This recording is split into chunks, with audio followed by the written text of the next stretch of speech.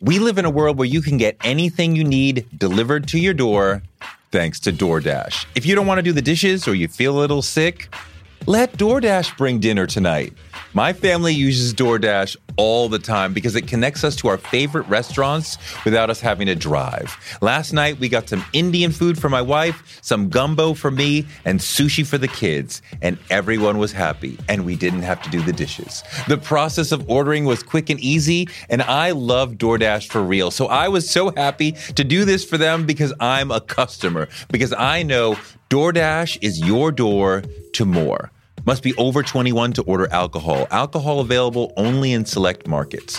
DoorDash, your door to more. Download the DoorDash app now to get almost anything delivered.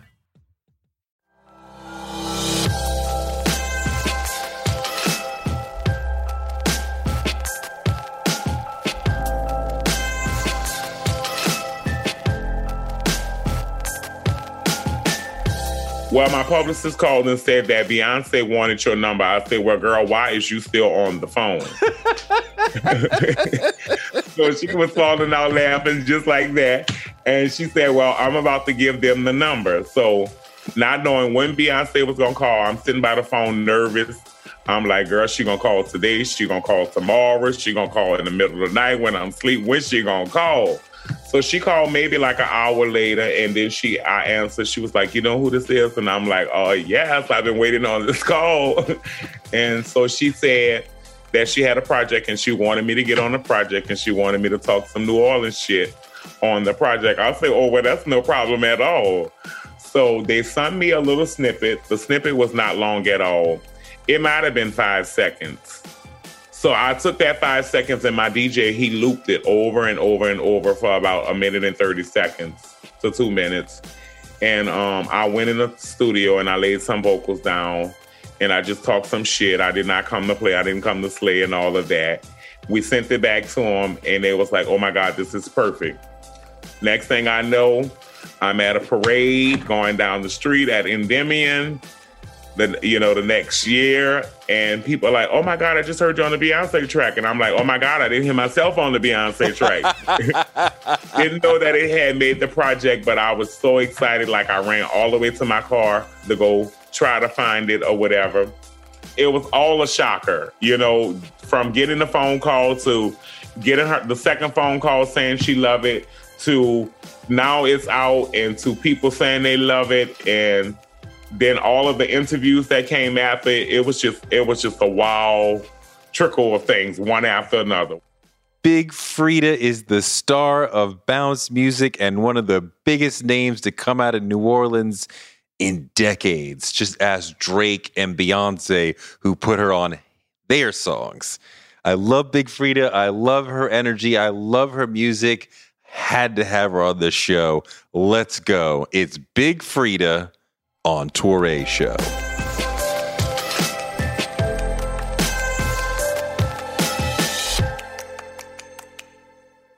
So tell me about bounce music. Like, give me a history of it as best you can, because you are the most famous person in it, but it exists. It's larger than you. It predates you. It's bigger than you. So help the rest of us understand, what is it and how do we know that we're hearing it?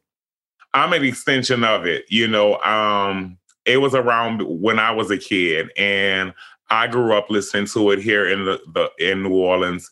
It's been a part of our culture for a very long time.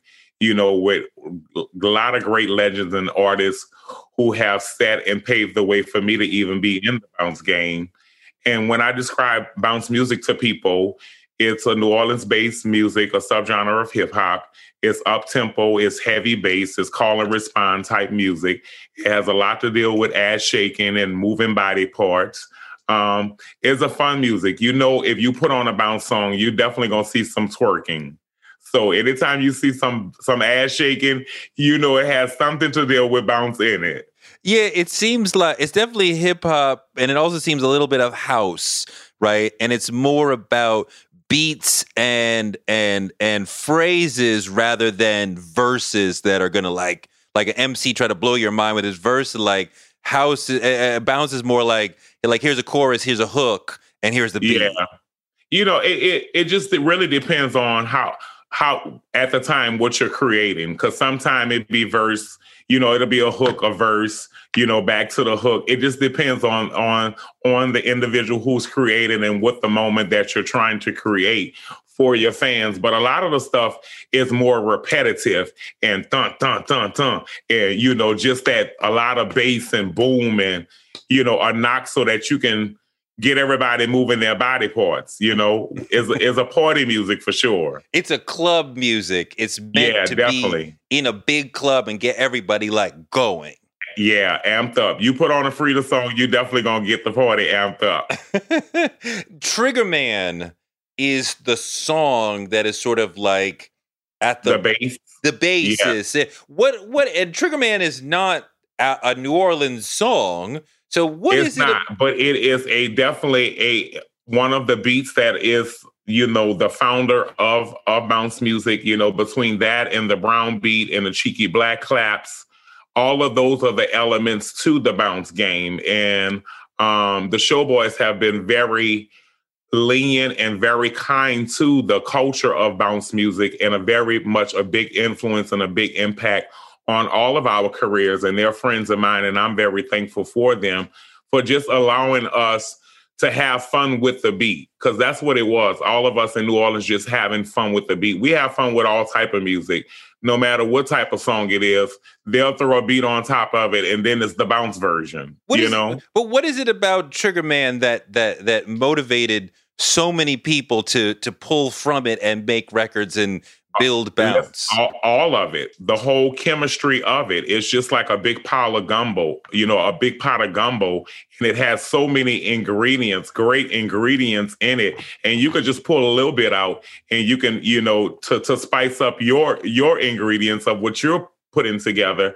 So it has so many great elements in that whole song, from the snares to the drums to all of the samples and the little the little sounds. Everything is just perfect in the song that you can use something for. Now, when you talk about gumbo, you make me hungry, because gumbo is one of my... I can cook. Oh, come on now.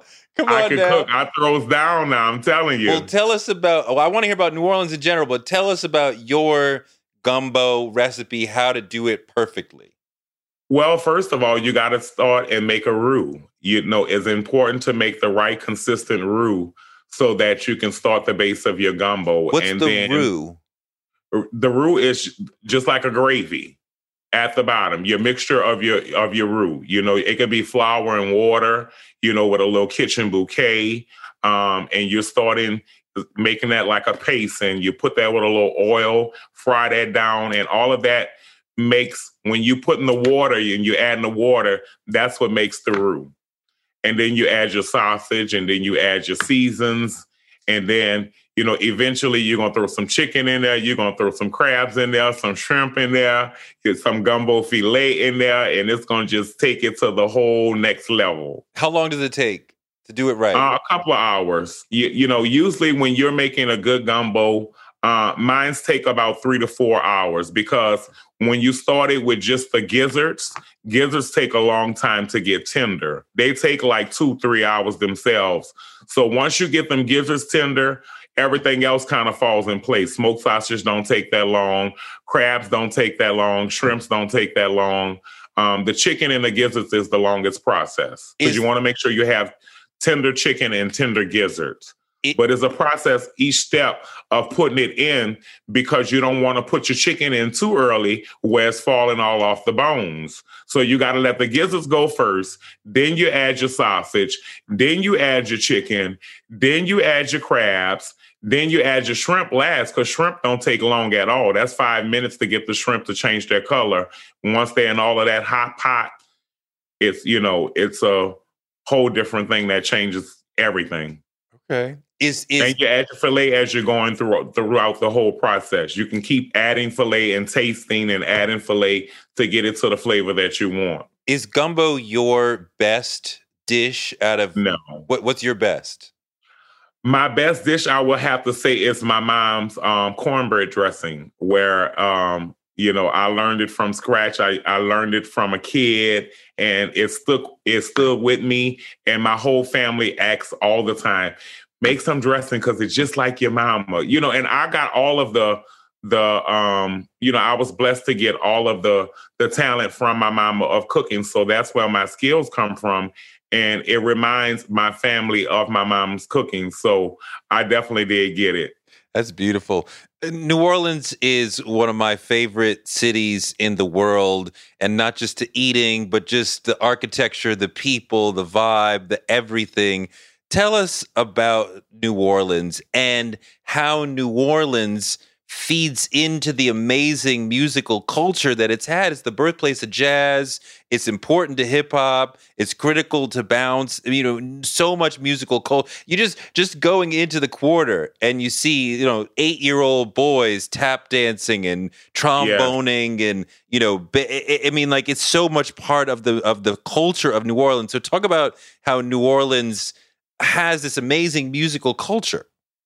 Well, you said it all in a nutshell there. I mean, New Orleans it's just that it's filled with lots of great talent. We struggle a lot here with a lot of different things for as, violence and, a lot of people losing loved ones and just everyday life situations that we face. But the music is what get us through. When the boys are on Bourbon Street tapping and beating on drums and playing trumpets, that are the things that's survival mode and the things that are pushing us through. When we're in the studio creating a bounce song or performing it in a club or at a block party, those are the things that keep on making the people of New Orleans push forward to try to get through the next day. And music is the outlet that lets us be able to lay our hair down for just a few moments. And then you go back to your problems, but it also can help you through, some rough times. And we have so many great musicians here from trumpets and trombones to organists and pianists to singers and rappers. And, we have the whole Cash Money family, No Limit, and that has been big for New Orleans. It helped put New Orleans music and hip hop on the map. And, over the years, eventually bounce became more known to the world. And when I started to travel outside of New Orleans, I started teaching people the culture of bounce music and how to twerk and doing dance classes and, just bringing the vibe of the party of New Orleans around the world. So New Orleans has been very special to me. It's my birthplace. It taught me, survival tactics and, my musical upbringing and all of the things that I've encountered in. So it's been a great city, and it's full of life and full of joy. We're a family-oriented place where we like to party. We party for everything, but for happy times, sad times, all the in-betweens. We gonna twerk at whatever the event is. New Orleans makes a funeral into a party. That's what I'm telling you. We gonna celebrate you though, because see, we're celebrating their life. We're not. We're losing them in the physical form, but their memory and their legacy will live on through us. So we celebrate that. And when their birthdays come around, we have another party. When that anniversary come, we have another party. And we want to remember our people. Because, when you have loved ones, they affect your life. It's almost, to me, I feel like when we enter New Orleans, we kind of leave America a little bit, and it's America, but it's also kind of like the Caribbean. It feels like the most foreign city in America. Well, I guess because I'm born and raised here, it don't feel like that to me. It just feels like home, and so it's been this way for a long time for me. And as it grows and progresses, I can see the change and feel the change. But it's still just home. I know where everything at. I know how to get to everything. I know all the people. I walk around and free to, everywhere I go. So it's home to me. Well, I've been coming. I've been in and out of New Orleans a lot over the years, and it was different before Katrina. You know, most definitely. It was big. It had a vibrancy that after Katrina was lost for many years. And it's getting back to some of that, but it's still not what it was. And a lot of people were hurt and had to leave. I don't think it'll ever get back exactly to that. Yeah. Well, can you talk about the journey that you saw the city go through in terms of like, you know, getting punched in the face by Katrina and having to deal and trying to build back? Well, you know, Katrina was rough for all of us. It's, you know, New Orleans was devastated and I was devastated. My family was devastated. All the people that I knew was devastated because it was a hard time to go through. We all had to start to rebuild our lives all over again. It was just like taking and getting a clean slate and starting all over again. You know, I went through it. I stayed home for Katrina thinking, oh, it's just a little storm. It's going to pass by. And before it was too late to get out, I couldn't get out. So we were stuck here. I had to sleep on the bridge. I had to be rescued by a boat, me and my family. We slept at the convention center on the ground for a few days until they came to rescue us. Then I had to leave on a big cargo plane to Arkansas and stay at an army base. Then I went to a campground. After the campground, I went to Shreveport. After Shreveport, I went to LaPlace. After LaPlace, I moved to Houston. After Houston, I moved back to New Orleans. It was a lot of ripping and running and trying to figure out where I was going to live, where I was going to be, what was happening with my life. So for me, it affected me and my whole family. And you know, I think Katrina happened for a reason because it also gave people a chance to want to start their life over and to give them a new slate to do something different and productive with their life. And, you know, for a long time, we've had a lot of violence here and a lot of people hurting each other. And I think that God did it to shake New Orleans up and to kind of rebuild the city into a new Orleans. And you know, when you see all these different things happen around the world with different catastrophic events, you don't take them as seriously as when you go through it. And when you go through it, it changes your life and it makes you look at what those other people have went through in a whole nother light. And so you learn to appreciate life a whole lot more and know that material things are no value. Long as you have your life, you could always buy new clothes, you know, buy a new car, get a new house, you know, and that was the most important thing for me, that I was able to survive through it. And we did everything, you know, we needed to survive and get through to the other side. You know, it's still taking some time to get New Orleans back, but we're going to keep on bouncing back. We live in a world where you can get anything you need delivered to your door thanks to DoorDash. If you don't want to do the dishes or you feel a little sick, let DoorDash bring dinner tonight. My family uses DoorDash all the time because it connects us to our favorite restaurants without us having to drive. Last night, we got some Indian food for my wife, some gumbo for me, and sushi for the kids. And everyone was happy, and we didn't have to do the dishes. The process of ordering was quick and easy, and I love DoorDash for real. So I was so happy to do this for them because I'm a customer, because I know DoorDash is your door to more. Must be over 21 to order alcohol. Alcohol available only in select markets. DoorDash, your door to more. Download the DoorDash app now to get almost anything delivered. One of the people who helped inspire me to want to be in broadcasting is Oprah Winfrey. She's an inspiration for so many of us, but her daytime talk show was so incredible. And it told me that you could be Black and authentic and real on TV. And that made me want to do it too. Black Stories, Black Truths is NPR's new collection that's a celebration of Blackness. Each of NPR's Black voices are as direct, varied, distinct, and nuanced as the Black experience itself.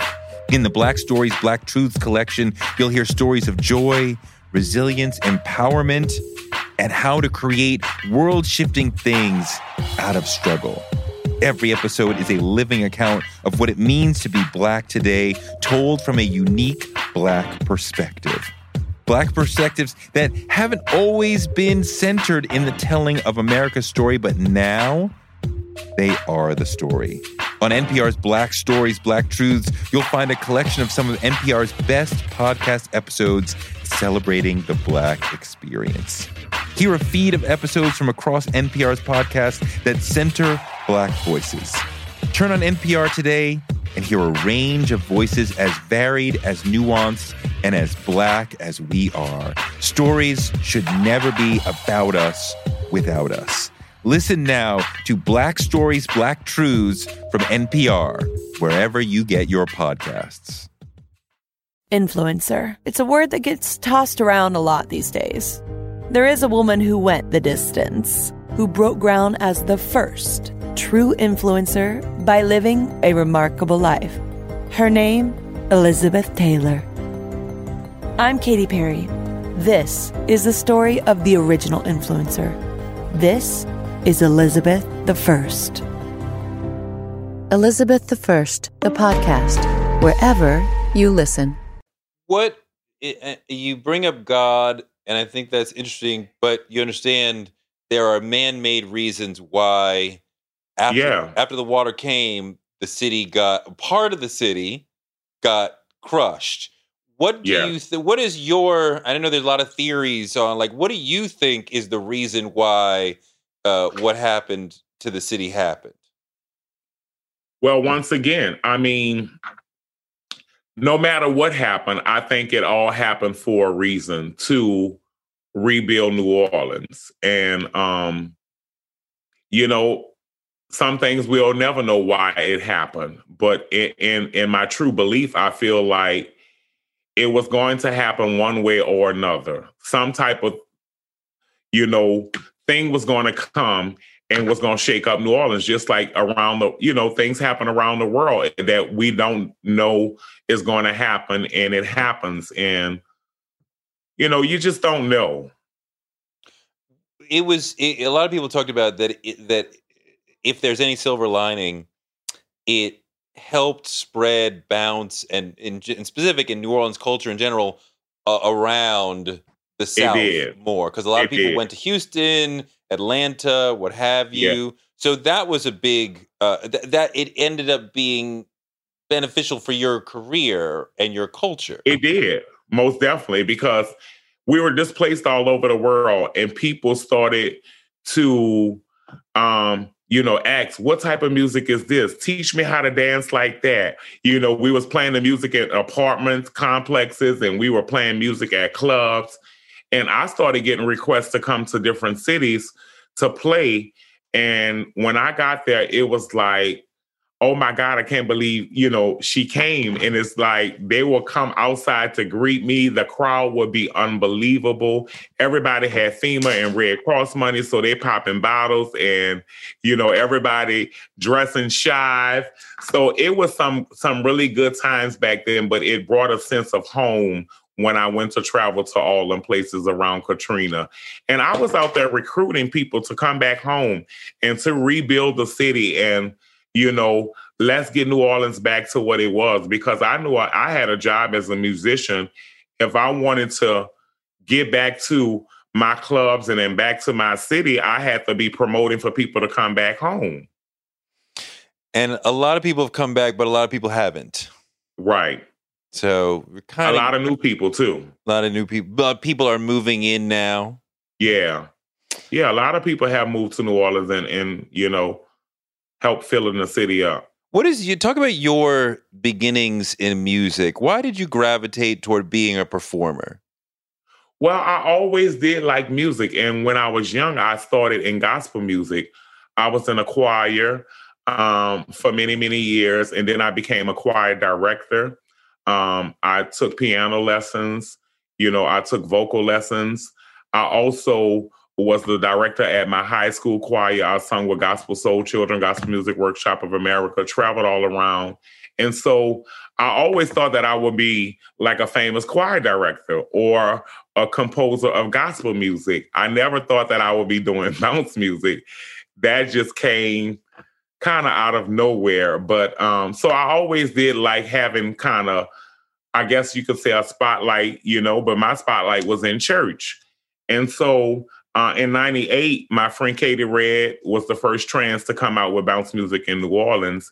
And I started to help background Katie, go do some stuff with Katie at the studio because we were friends before she started rapping. And once she started rapping, all of her friends, we were her supporters. She had us in songs and stuff, had us doing background acting crazy noises and all of that. And then in 2000, I did my own solo project with a bounce song. And people was like, oh my God, you have the voice, you should do it. Why not? Everybody know you already. You already known in New Orleans. So I did it, took a chance on it. And when I did it, the whole city was on the song. And and it was so crazy. I was just like, I can't believe this. And so I started making more songs and more songs. And I was like, I like this. And things started happening. And once I decided that this was going to be my career, there was no looking back for me. I mean, you really do have the voice. There is something very big and dynamic about your voice. I think my favorite song of yours is Dive, and just the way that the voice sort of booms, and the chorus you like is Dive? Yeah, I You love like Dive. It's on my it's on my playlist when I go running, and it like gives me like extra, that extra boost of energy. I mean, like the chorus voice is really big, and then the verse voice has this great flavor to it. I mean, like, your voice is a really interesting, powerful instrument. Thank you. Thank you. And I thank God for that, because that comes from my church background. Just always being so loud and both in church, and being, doing welcome addresses and singing in the choir, and, always just being loud in church. And so that's where the voice come from. I know that for you to get here required a lot of persistence. I think you talk about that in your book, of just like, you get knocked down, you keep coming back, you keep coming back, you keep sticking with it. Not that many people show up. You just keep, I'm going to be here. I'm going to be here. Yes.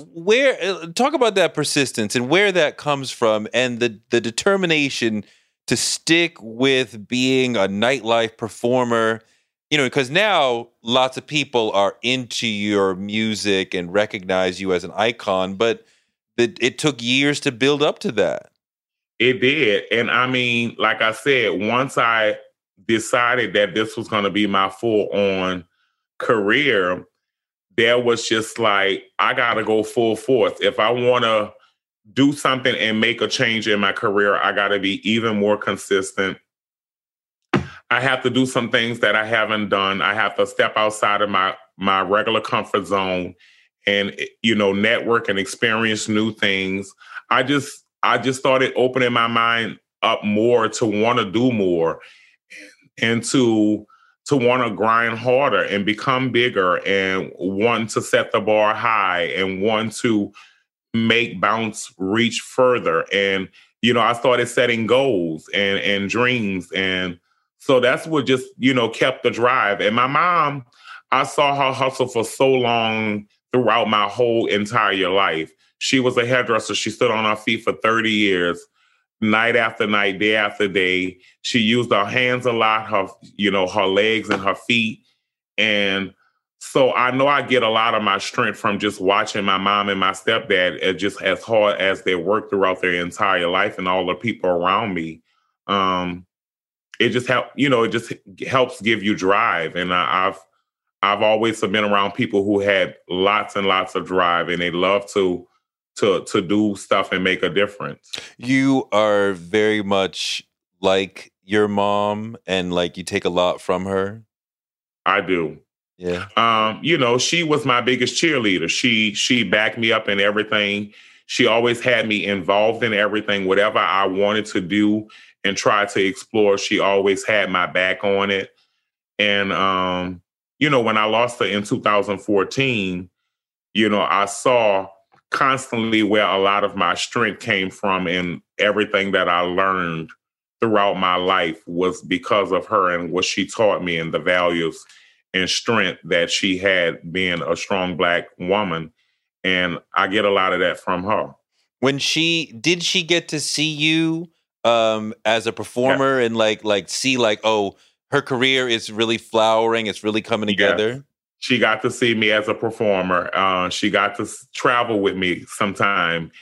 She got to see me set the World Guinness record. She got to see me do a lot of things. And I was happy to be able to spend all of those years with her, letting her see the hard work that she has put in, finally flourish into something. Mm. Have you not have you? I know you've dealt with a lot of homophobia and transphobia to get to this point. What are some of the things you've dealt with, and how have you been strong enough to repel that?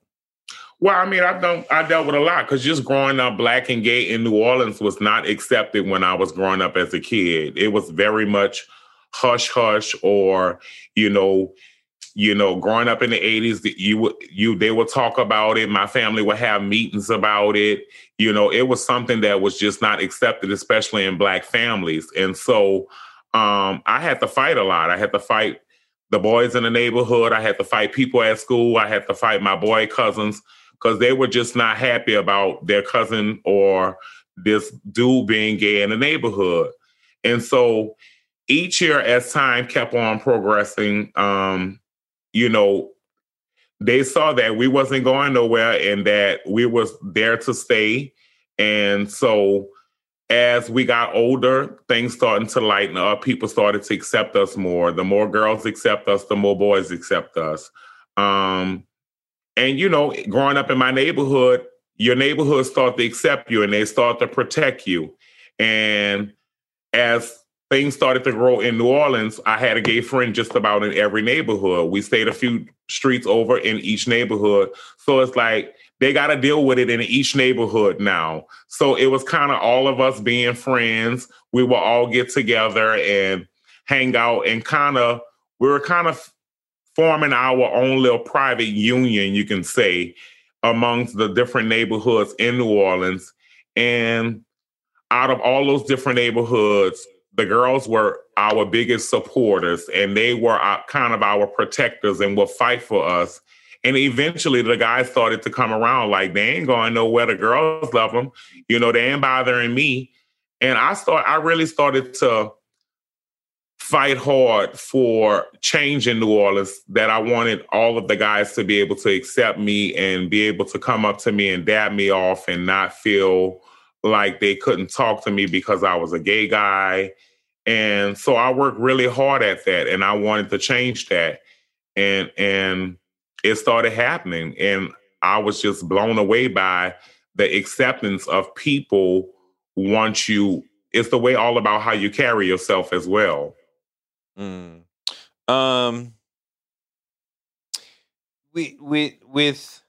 When did you know? I knew early, but I told my mom when I was 12. I knew real early. I just, anytime a boy came around, I something just fluttered inside of my stomach, and I knew that I liked it, boys. But my mom knew too, because when I told her, she was like, "Baby, mama already know," And then we talked the next morning, and she asked me, did anybody harm me or, touch me in the wrong way? And she want to make sure this is my decision and nobody's not forcing me. And once I told her yes, like, she was just there to protect me in every way that she can. I was her little baby, and she did not want to make sure that the world's not treating me wrong. But she made me tough to go out there and be able to face the world. And my neighborhood made me tough. And my boy cousins made me tough. So all of those things that I went through only made me tougher for when I got able to really go out into the world, that I was ready for the world. You're so fortunate to have that love and acceptance at home. And yes, I was so, because my friends didn't have it. They would get kicked out. They would have to come stay by my house. Their moms wasn't having it. Like, they were, one of my friends had it real bad. He was in and out of youth study all the time for having fights with his family or his brother. And it was just not nice for some of my friends. And my mom was the cool mom. The cool mom who accepted all the boys who were gay. Yes. I mean, that kind of acceptance makes all the difference in the world. It does. It really does. Because when you have a little support, even if it's one person, and I think what made it more easy for me was my mom accepted me. I didn't need approval from nobody else in the world. So, okay, let's talk about your favorite musicians. Who are some of the people who you listened to and learned from and kind of took something from to become the person you are musically? Oh, I mean, so that we will start probably with gospel on that. I mean, everybody from John P. Key, Timothy Wright, the Winans. Oh my God, it's so many greats out there who I have. Kirk Franklin and the Family, Yolanda Adams. I've listened to so many greats growing up, and Michael Jackson, Prince, Sylvester, RuPaul, Patti LaBelle, Dionne Warwick, Gladys Knight, Amazing Frankie Beverly. I mean, I just love music. And so I've listened to so many, people and different artists that inspired my life. But when I was small, I stayed into the gospel heavy. And I had so many people it was a list. I have a playlist like crazy of all type of different gospel artists, Raymond Miles, so many that I wanted to be like and wanted that to sound like. So I just say everybody played a little part, a lot of great musicians. I'm glad you said Sylvester because I definitely see that similarity before you even said his name. A lot of people say that about me. Yeah. Well, do you see it for yourself? I mean, I see it. I think I see it, but for a different generation. You understand? Like everything I feel comes back around in a different form and in a different way. And we do have a lot of similarities and pushing for kind of the same things and pushing the same boundaries. So yeah, I do see it. Because once my uncle introduced me to, all of Sylvester's music, and he gave me a few of his records and stuff, and he was like, "This is who you remind me of," and so we always talked about music and what he did and what some of the greats did. And my uncle was big on music. He liked it all type of music, from black to white to country to house music. The man was a genius when it came to records. He would pull out a record and say, "Oh, I got that too," So I always was musically inclined with somebody around me or another. What does eating healthy mean to you? Whatever your eating goals, Thrive Market is the best place to get all your groceries and household essentials. And getting Thrive shipped to your door is like having a great supermarket right outside your house. I love that Thrive Market carries brands with the highest quality ingredients and ethical sourcing methods. Whether you're looking for organic kid snacks or low sugar alternatives or gluten-free essentials, Thrive Market's got it, and their site lets you curate your shopping experience quickly. And as a Thrive member, I save on every order, usually about 30%, which of course I love. And when you join, you help a family in need with the membership matching program. Join in on the savings with Thrive Market today and get 30% off your first order plus a $60 gift for free. Go to thrivemarket.com/Touré for 30% off your first order plus that free $60 gift. That's Thrive, THRIVE market.com/Touré. thrivemarket.com/Touré. On March 16, 2000, 2 sheriff's deputies were shot in Atlanta. Jamil Al-Amin, a Muslim leader and former Black Power activist, was convicted. But the evidence was shaky, and the whole truth didn't come out during the trial. My name is Mosi Secret, and when I started investigating this case in my hometown, I uncovered a dark truth about America. From Tenderfoot TV, Campside Media, and iHeart Podcasts, Radical is available now. Listen to the new podcast, Radical, for free on the iHeartRadio app or wherever you get your podcasts. Prince is an interesting, valuable influence, I guess, for you, meaning that he too was very present and conscious in terms of pulling the best from both genders and being Yes. unapologetic about it. Yes. He was out there. I love it. Tell me some of your Little favorite Richard Prince. as well. Little Richard, another one, that just didn't give a shit about, what nobody said. He would speak what was on his mind. He was unapologetic about living his truth and doing the music that he enjoyed. And, that's what it's about. And I just want to continue to make great music, be me, help make change in the world, bring peace and love and light. And good energy and vibes, because that's what I'm about. I don't like drama and bullshit as people around me. Right. I mean, yeah. People talk about Prince, they talk about Jimi Hendrix and James Brown, but he's really the son of Little Richard more than those people. And you put the two of them side by side, like, yo, that's he's doing Little Richard. Yes. Little Richard said it. You didn't say any rappers. I know you love hip hop. Who are some of your favorite MCs? Yeah. Jay-Z, Biggie, Tupac. I mean, there's all of the greats. I mean, I love T.I., I love Cheesy. There's so many rappers I love too. I love some of the new generation rappers. I love Da Baby, Lil Baby. There's a lot of them out there, But yeah, I'm inspired by quite a few people, and definitely the great legends, Jay-Z, Tupac, Biggie, Run DMC, all of that, Salt and Pepper, all of those growing up, that was the stuff we were listening to, that we were on. What is the church that you spent most of your time in? What was the denomination? Baptist. Okay, and what is Baptist? What is the church? The name of it is Pressing On with Baptist Church. Pressing On with Baptist Church. Pressing Onward. Pressing Onward. Where is it? Do you still go? No, I don't. It's uptown on Danielle Street, like right around the corner from my old house where I grew up at, off of Josephine. So was it one of those like loud singing, like musical churches? Oh, of course. I mean, I was the choir director at one of them, at least, and my godmother was the head choir director.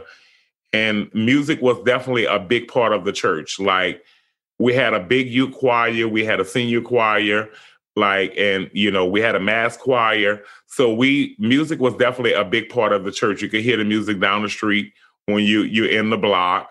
Good pastoring and good sermons going down, Bible study, all of that. It was a great growing up experience. It was our safe haven.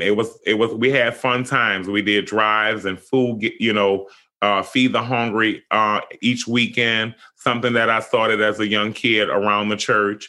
We did a lot of different things for the community, and it felt great growing up at that church. Some churches are accepting of gay folks, and some churches are not. Not. So was your church accepting, or did they ever make you? Yeah, most definitely. My church was accepting. The organist was gay, I was gay, and there was 2 other gay guys in the choir. So they were definitely accepting. We didn't have any issues. And when we did, like if the pastor decided he wanted to do a sermon on homosexuality, if the shoe fit, wear it. But most of the time, if he did that, I would just step off the choir stand and just go in the back for the sermon. And then I will come back. I will feel offended. But, the pastor has to talk about everything, and, my godmother will reinforce that you are loved by God no matter what your sexual preference is. And I will go back on a choir stand and continue to sing my heart out and move on. I mean, if God doesn't make any mistakes, then being gay is not a mistake. Okay.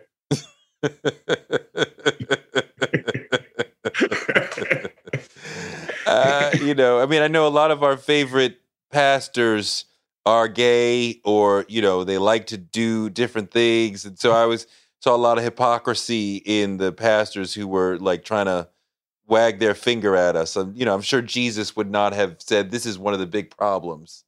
Right. Most definitely. So I know you talked about Nice for What before, because one of the big records in your career. It's a great song, and it wouldn't be what it is without you and your energy. Talk a little bit about getting on the record, but then also, like, come on, man, like, you're not in the video, man. Like, everybody's in that damn video. And I know you gotta be like, come on, man. Like, how you not put me in a video? They got people who were not on the song in the video. And where's Freeda? Well, things happen, and I'm not upset about the video at all. I'm just was grateful to be a part of the project and to get the phone call. Drake wanted to use me on the track. And what happened was the track was already done. The track just was missing something. I was the missing something. And once you put the missing something on it, they were ready to release. The video was already shot. Everything was already done. It was like, maybe less than 48 hours once the song came out after I sent what we had to send. We sent what we sent. They did what they had to do. And then the song was out. But the video and all that was already done. So I wasn't tripping on none of that. I made it in the next video, so I wasn't worried about that. And now I'm in the new verse on No Ceilings 3. I'm the first line, Big Freeda. So I'm just grateful to still be, a part of the movement and a part of great collaborations. And, I'm honored for Drake even stepping up to do a song with a full gay guy who's out there in the public, and Drake being a heterosexual male, and we can still be friends and still be cool and still collaborate and make great music together. So I'm grateful. I mean, that was a huge record. Do you see a marker in your career of like, okay, after that came out, like, the people who knew me, the amount we could charge, the places that we could go perform, like every time when I did the song with Beyonce, the price went up. When I did the song with Drake, the price went up. Yes, you ain't got to tell a diva. I'm already on it. I called my manager, so I said, Reed, the price just went up again. He said, you're damn skippy. Well, who did it go up more for, after Drake or after Beyonce? About what and what? What? It just about what and what. The height just went up. We just went up. I never heard that phrase before. But I would say Drake, because Beyonce gave it that boom, and then Drake, that just gave it that official, oh yeah, it's official now. Tell us about getting a call from Beyonce and what that was like. Well, my publicist called and said that Beyonce wanted your number. I said, well, girl, why is you still on the phone? So she was falling out laughing just like that. And she said, well, I'm about to give them the number. So not knowing when Beyonce was going to call, I'm sitting by the phone nervous. I'm like, girl, she going to call today. She going to call tomorrow. She going to call in the middle of the night when I'm asleep. When she going to call? So she called maybe like an hour later, and then I answered. She was like, you know who this is? And I'm like, oh, yes, I've been waiting on this call. And so she said that she had a project and she wanted me to get on the project, and she wanted me to talk some New Orleans shit on the project. I'll say, oh, well, that's no problem at all. So they sent me a little snippet. The snippet was not long at all. It might have been 5 seconds, literally like 5 seconds. And they sent you like 5 seconds of the record. Yeah, just like the little intro so that I can figure out what I'm going to say. So I took that 5 seconds, and my DJ, he looped it over and over and over for about 1 minute and 30 seconds to 2 minutes. And I went in the studio and I laid some vocals down and I just talked some shit. I did not come to play. I didn't come to slay and all of that. We sent it back to them, and they was like, oh my God, this is perfect. Next thing I know, I'm at a parade going down the street at Endymion, the next year. And people are like, oh my God, I just heard you on the Beyonce track. And I'm like, oh my God, I didn't hear myself on the Beyonce track. Didn't know that it had made the project, but I was so excited. Like, I ran all the way to my car from the parade to go try to find it or whatever. And I called my manager. He doing the same thing, running 3 blocks from the parade, was saying, you got to be lying. Holy shit. And so he running, we both gunning, trying to go hit the track. I finally hit. I'm super excited. Everybody at the parade talking about they heard this Beyonce track. They love it. This is big. So it was all a shocker, from getting the phone call to getting the second phone call saying she loved it to now it's out and to people saying they love it. And then all of the interviews that came after it, it was just a wow trickle of things, one after another. You really did take that record to another level. And that's one of her best records, but it would not be what it is without the prelude that you come in with, talking that shit and like laying down the vibe. I did not come to play. Talk about just the thought and the vibe and the moment in the studio, like what you're trying to put down, and because you didn't even know the rest of the record what the vibe was. But I just was thinking about Beyonce. Like this girl don't play. She slays everything she touches. What she do? I just really was thinking about her and just like how she's been an impact in my life. Like I want to be slaying like her. Like Miss Thing don't play. So I just was really thinking about the effect she have on people. The effect that she has on people. So you were trying to give her vibe back to her. I was. You sure did. What is your 5-year plan? What do you want for yourself and your career in the next 5 years? I actually want to just keep on growing and continue to make great music, continue to flourish in all kinds of ways. I have a few business plans that I'm working on with my cooking line and opening my restaurant and, building me a new home and all kind of stuff. So I want to continue to make great music though, and continue to tour and continue to bring great love and light to the world. And, that's just going to be next 5 years of hard work and really setting the tone, to continue to set myself up also for retirement for whenever that may come. Right. Tell me about your restaurant.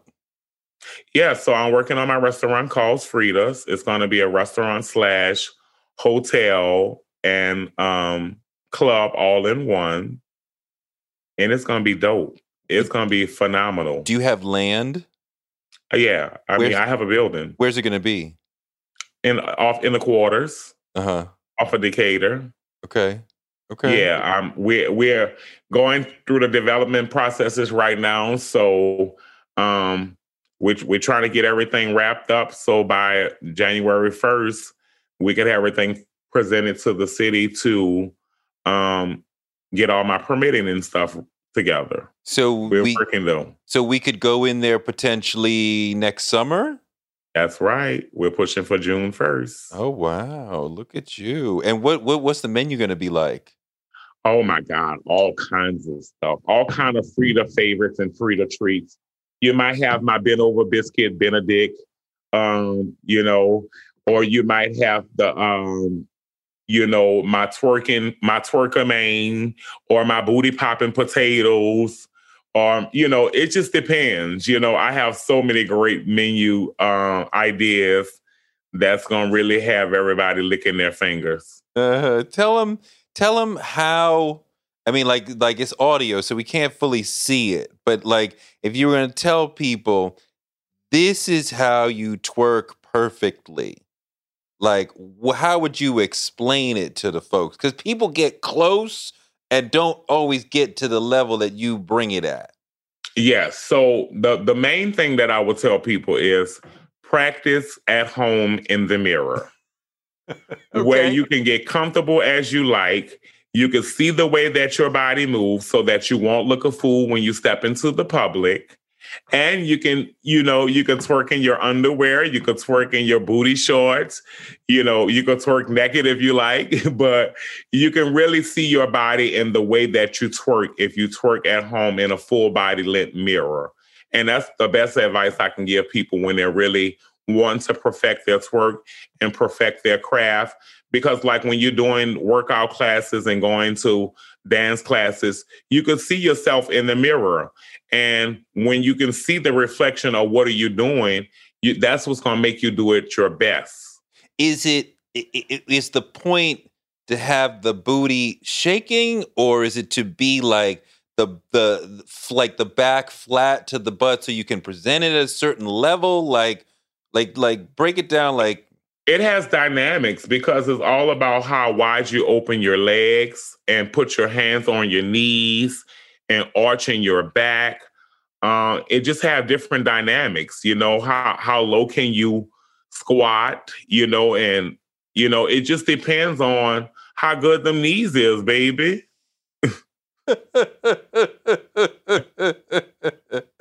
I imagine as a performer, the bulk of your income has always been performing rather than records.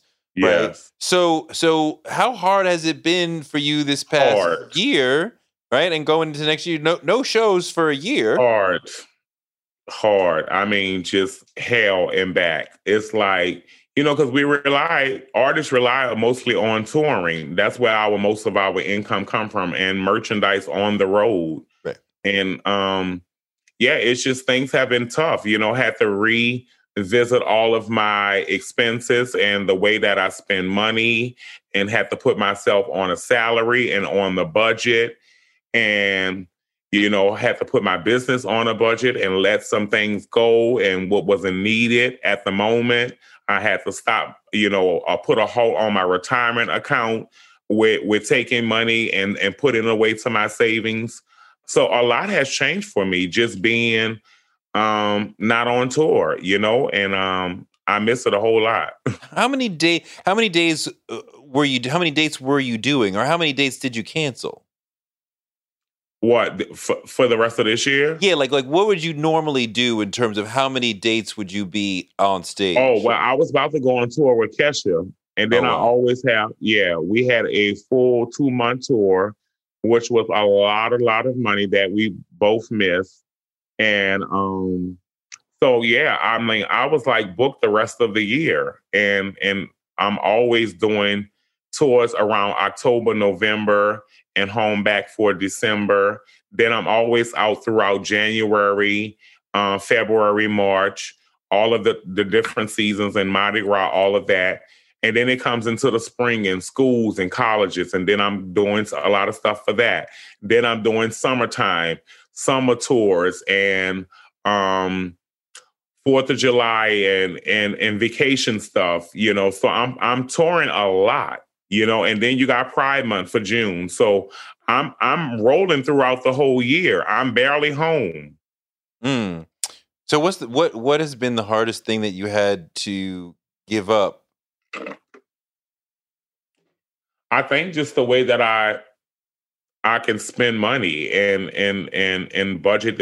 budgeting money, I mean, I've kind of always still watched what I spend, but like I really had to stay on a strict budget. I try not to do too many things that gonna cost me a lot of money, just so that I can survive each month until this pandemic is over and I'm back to fully working. I'm still working, but most stuff is virtual. It's not paying the money that it will pay if I was there physically, or they had people to go there physically and pay. So, things have changed just on every level. Even the virtual stuff is not paying too much, Have you been working on records in the... Oh, yeah, most definitely. Constant music. My new Christmas CD will be out on December the 11th. Finished the video this week. So, steady working on music so that the music will still bring in some money throughout, the digital platform. Just re-released the book on paperback on yesterday. So I'm still branding myself and figuring out new ways to make money. But all of that, it takes time, it takes pushing, it takes drive to drive the people to all of it. Hell yeah. What is your superpower, the thing that you do better than other people that has led to the success that you've had? I think just my the way that I carry myself in my business mind, I'm always thinking of so many things when it comes to business. I'm great with ideas and marketing and figuring out, you could give me a word and I probably can give you a whole plan what we can do with that word, meaning how can we market the word? How can we blow the word up? How can we make, merchandise with the word?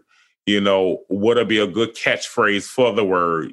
Just all kind of stuff. So I think, that's one of my biggest advantages of just being business minded and always having the drive of wanting to see and do more. Beautiful. Beautiful. Thank you so Thank much you. for your time and your energy and your music and everything. And You are fun to talk to. oh, I'm so glad. I was a little nervous at first. My purpose is like, he's known and he used a lot of big words and all of that. I was like, oh, girl, we got one of them. But I had a great time talking to you. Good. I'm glad. I really appreciate it. I've been looking forward to this for a long time. So thank you so much. And you know who you remind me of? Tell me. You remind me of the twins that used to dance for Beyonce. The twins who were, oh, really? That's funny. That's funny. I never heard that I mean, before. they used to wear their hair kind of like wild and free. And like, they're great dancers. Like we went to London and hung out with them and like did a little battle with them when Beyonce invited us to London to come to the show while we were there as well. But you remind me of them.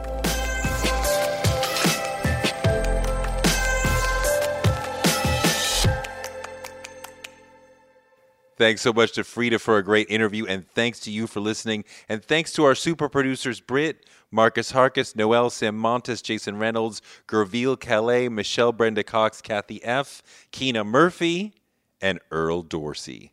Torre Show gives you fuel to power your dreams because you can use your dreams like a rocket ship to blast you into a life you never imagined. You can make your dreams a reality, and this show can help. You can find me on Twitter at Torre and on Instagram at Torre Show. And, of course, on Patreon at patreon.com/Torre Show. Torre Show is written by me, Torre, and produced by Jackie Garofano. Our editor is Ryan Woodhall. Our photographers are Chuck Marcus and Shanta Covington. Our booker is Claudia Jean. And we're distributed by DCP Entertainment. And we will be back on Wednesday and on Friday with more amazing guests, because the man can't shut us down.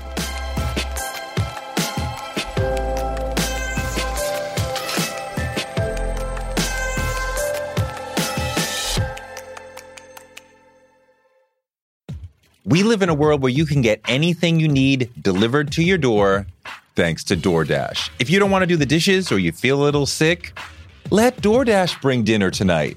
My family uses DoorDash all the time because it connects us to our favorite restaurants without us having to drive. Last night, we got some Indian food for my wife, some gumbo for me, and sushi for the kids. And everyone was happy, and we didn't have to do the dishes. The process of ordering was quick and easy, and I love DoorDash for real. So I was so happy to do this for them because I'm a customer, because I know DoorDash is your door to more. Must be over 21 to order alcohol. Alcohol available only in select markets. DoorDash, your door to more. Download the DoorDash app now to get almost anything delivered.